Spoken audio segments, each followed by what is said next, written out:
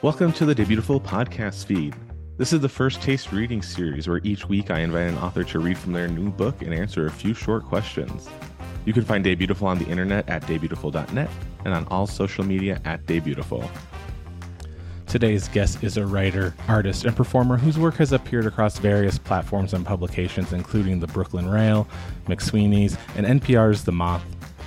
She has released 3 albums of original music with Big Deal Records, and she currently lives in New Jersey.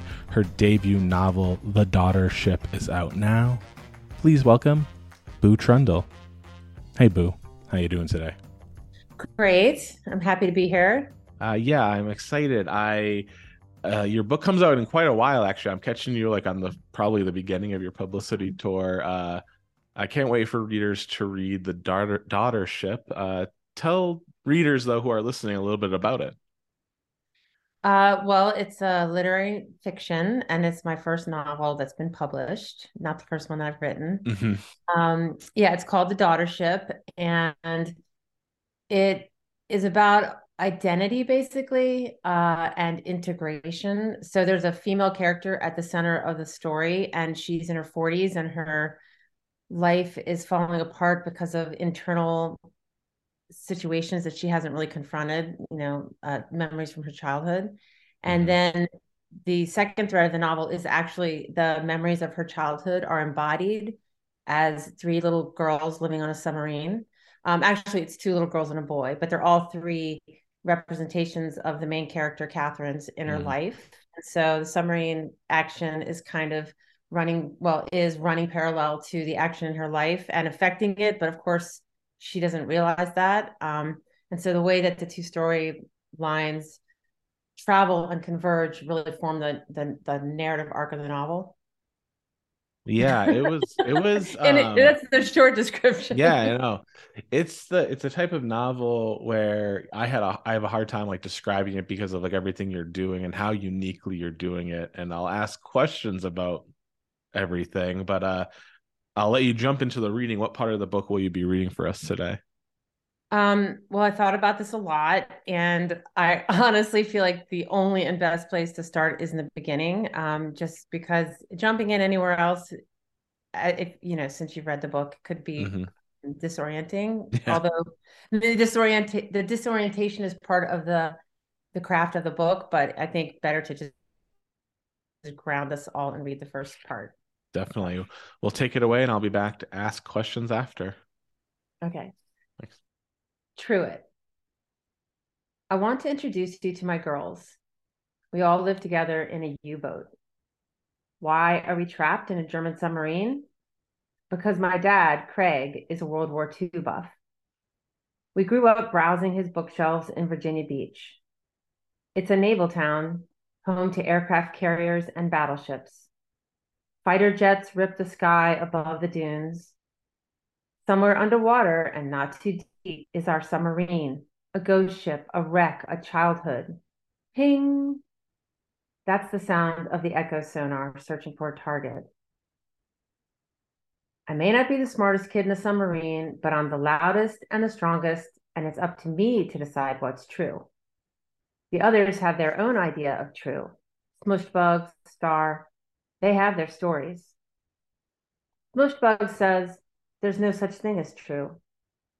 I know what's true, I tell her. I know what happened. True to you, she says, is not the same as true. I'll give you a tour of the Unterseeboot, and that's the last German word I'll use. Undersea boat. You know the shape, a cigar. I'll start up front.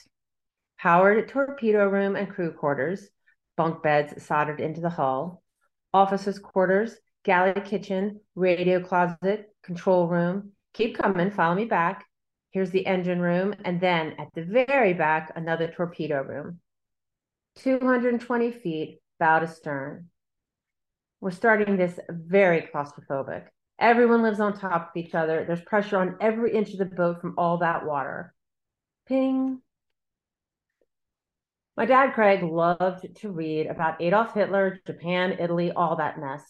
His bookshelf was full of red and black. He also loved boats, cars, tractors, anything with an engine. He spent most of his free time on his back, gazing at the underbelly of a car. Dad's garage was a rundown shack, the only structure left when my parents bought the lakefront property. They built an angular, super mod house, but left the doorless shack in the house's shadow with a dirt floor and one broken window, dusty and jagged. I see myself standing in that dirt in my scouting gear, khaki shirt, white knee socks, shorts, and a tidy red scarf.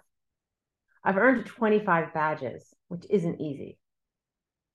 A humid summer night, still not dark, though it should have been. I was waiting to say something to my dad to get his attention. He was under the car and he didn't like visitors. Why was I out there? Maybe it was time for dinner. He held a greasy black wrench in his hand. He was mad. Something was wrong. Maybe he couldn't fit the connecting rod into the crankshaft. He took his wrench and whacked a pipe. Any old car, Dad could get it going. He had a magical ability to fix his special things, and they were always breaking. There were 3 radios lined up next to each other on a workbench inside the garage. He also had an extra refrigerator out there where he kept his beer. He tuned all his radios to the same station, a talk show. Dad yelled at callers, every single one, as he worked. Goddamn idiot! I agreed with his disagreeing. I hated what Dad hated, including Mom.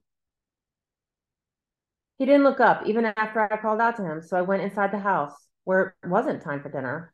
Mom was upstairs, writing on the bedroom floor. I didn't like that, whatever it was, maybe excess energy in her body, an overload to the power station. I wanted nothing to do with it. Dad stuck his name on everything we shouldn't touch. He had a plastic tape labeling gun, very high tech. He typed out his initials on stiff pieces of tape so there was no mistaking what was his. Band-Aid box, camera case, glass bottles of Coke. He even labeled his pencils. He moved the tape down as he sharpened them.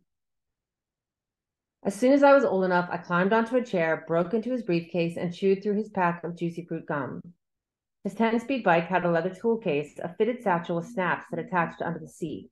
There was tape on the satchel, tape on the seat, tape on the handlebars. Plus, the seat was too tall for my legs. I rode it anyway.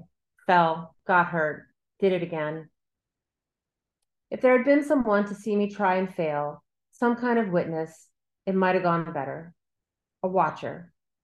A scout for the scout. There never is one, you know. What would that other scout have seen? Me, the girls, all of us, being pulled toward a fan in socks on a well-oiled floor. Thank you so much for reading. There's so many things I want to, there's so many ways I can go.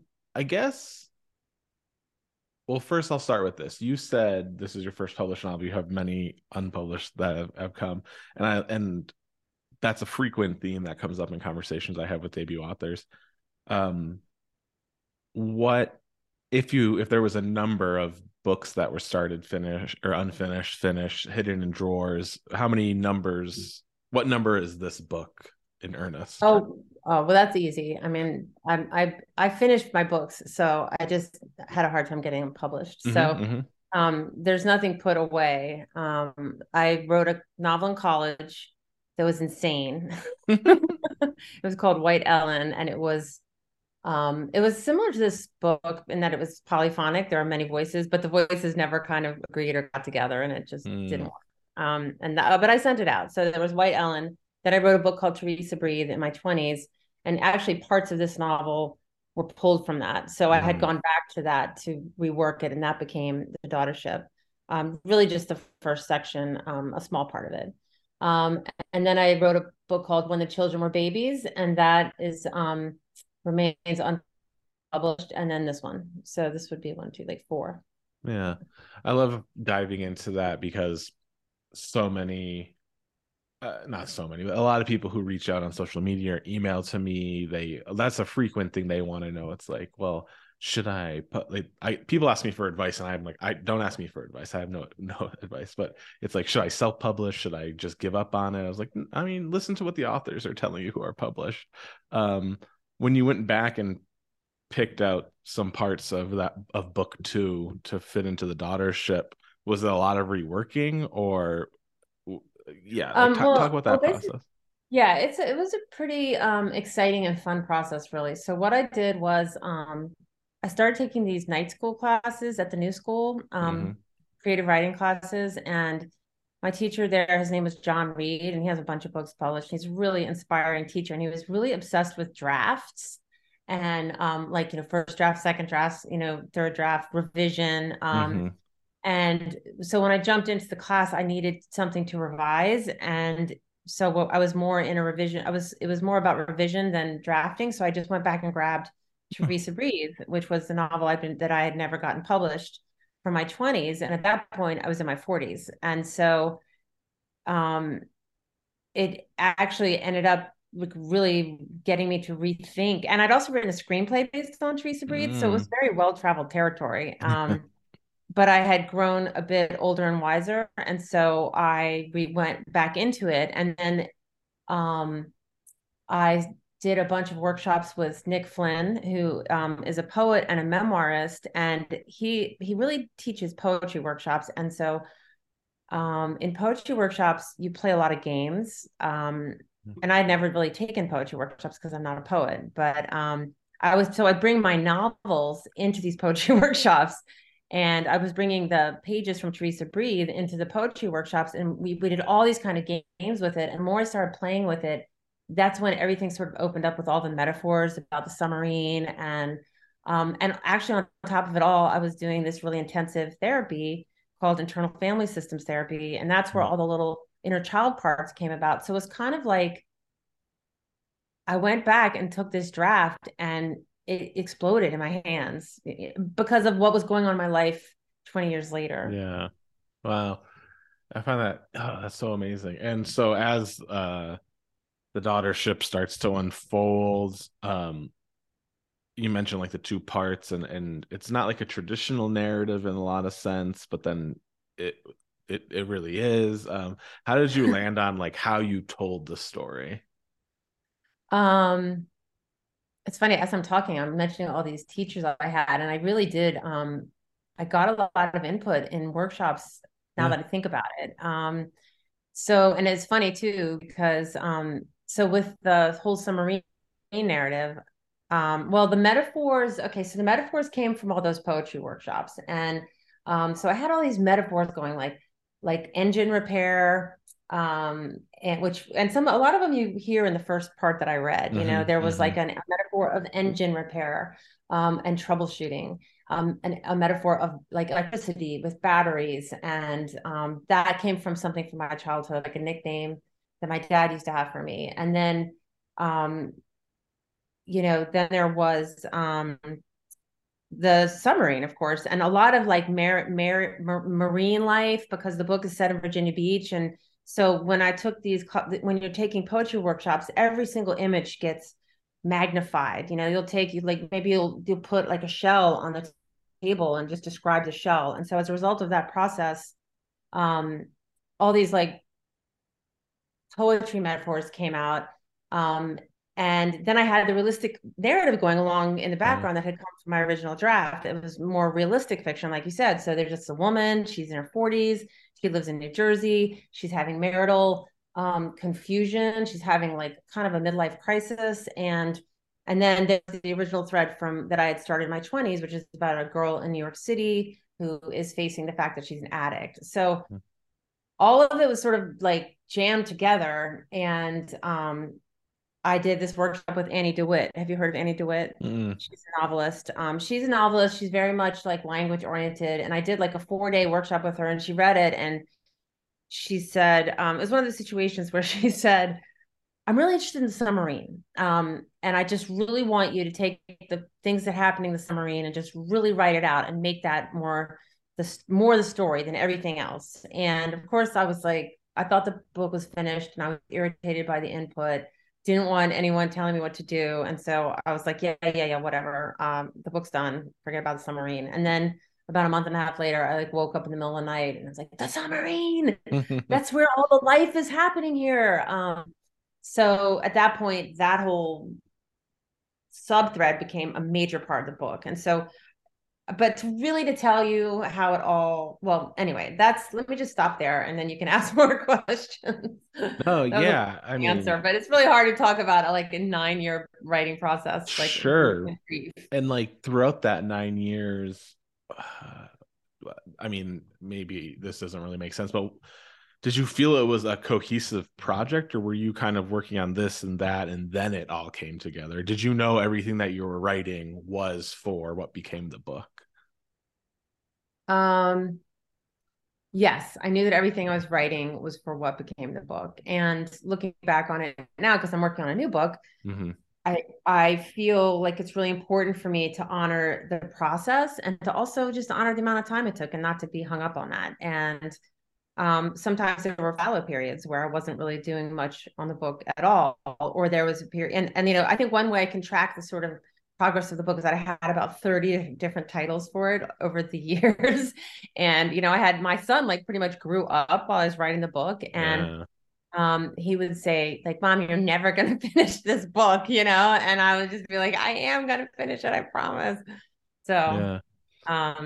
it was always a novel because like I said, it's the fourth novel I've written, so I really do see myself as a novelist, and I don't Yeah. have it was also always a literary novel, so I didn't put pressure on myself to have it make sense or fit a Mm-hmm. certain structure. Although I do study plot, I do study books about plot. I mean, I think plot, and I think that's why, as you said, like there is a plot like chugging along in this Yeah. book. I also allowed myself to spend, to make drawings and make collages. And one of the techniques I learned in one of the poetry workshops was called cut-ups. Mm-hmm. Um, and should I go more into the cut-ups, or I Yeah. sometimes I'm Yeah. just Please do. talking? I Okay. love talking. Okay, well, I'm talking. So Well, I love uh hearing. Yeah. yes, you're hearing. I just want, yeah. This is a good time to be a compulsive talker because I'm on a pod. Yes. So talking is Exactly. encouraged. Yeah. Okay, so cut-ups, that's something that I started learning in the poetry workshops where with Nick Flynn, where you like we would have there'd be like 10 of us in the class and we would have all these pages and then we would cut them all up into pieces and then just scatter them around the floor and then reorganize them. Like that's what I mean by poetry games. Mm-hmm. And like, it makes it can make a person very uptight to take this thing that they've worked on to put in order and make it make sense and then just cut it up with scissors and then also you get rid of a lot of stuff when you do that, because when you cut it up you get rid of things that are not alive, and that was incredibly freeing for me. So a lot of what I did, like I would get to the end of a draft and then I would just cut it up and like, Mm-hmm. I had a big dining room at the time and I had a ping pong table and I would just put all the little pieces on the ping pong table and move them around, like, and that really helped me try to figure out how to structure it, because it is a bit like a jigsaw puzzle, the structure. So it Yeah. literally was a puzzle. It was pieces of paper that I put in order many, many times. Thank you so much to Boo for joining the Day Beautiful First Taste reading series to read from and briefly discuss her debut novel, The Daughtership, which is out now. You can find her on her website at bootrundle.com or follow her on Instagram at the same name, Boo Trundle. You can also follow her on Twitter at Eliz Trundle, that's Eliz Trundle. And you could follow Day Beautiful at daybeautiful.net and on all social media at Day Beautiful. As always, I'm Adam. This is Day Beautiful, and you're all beautiful.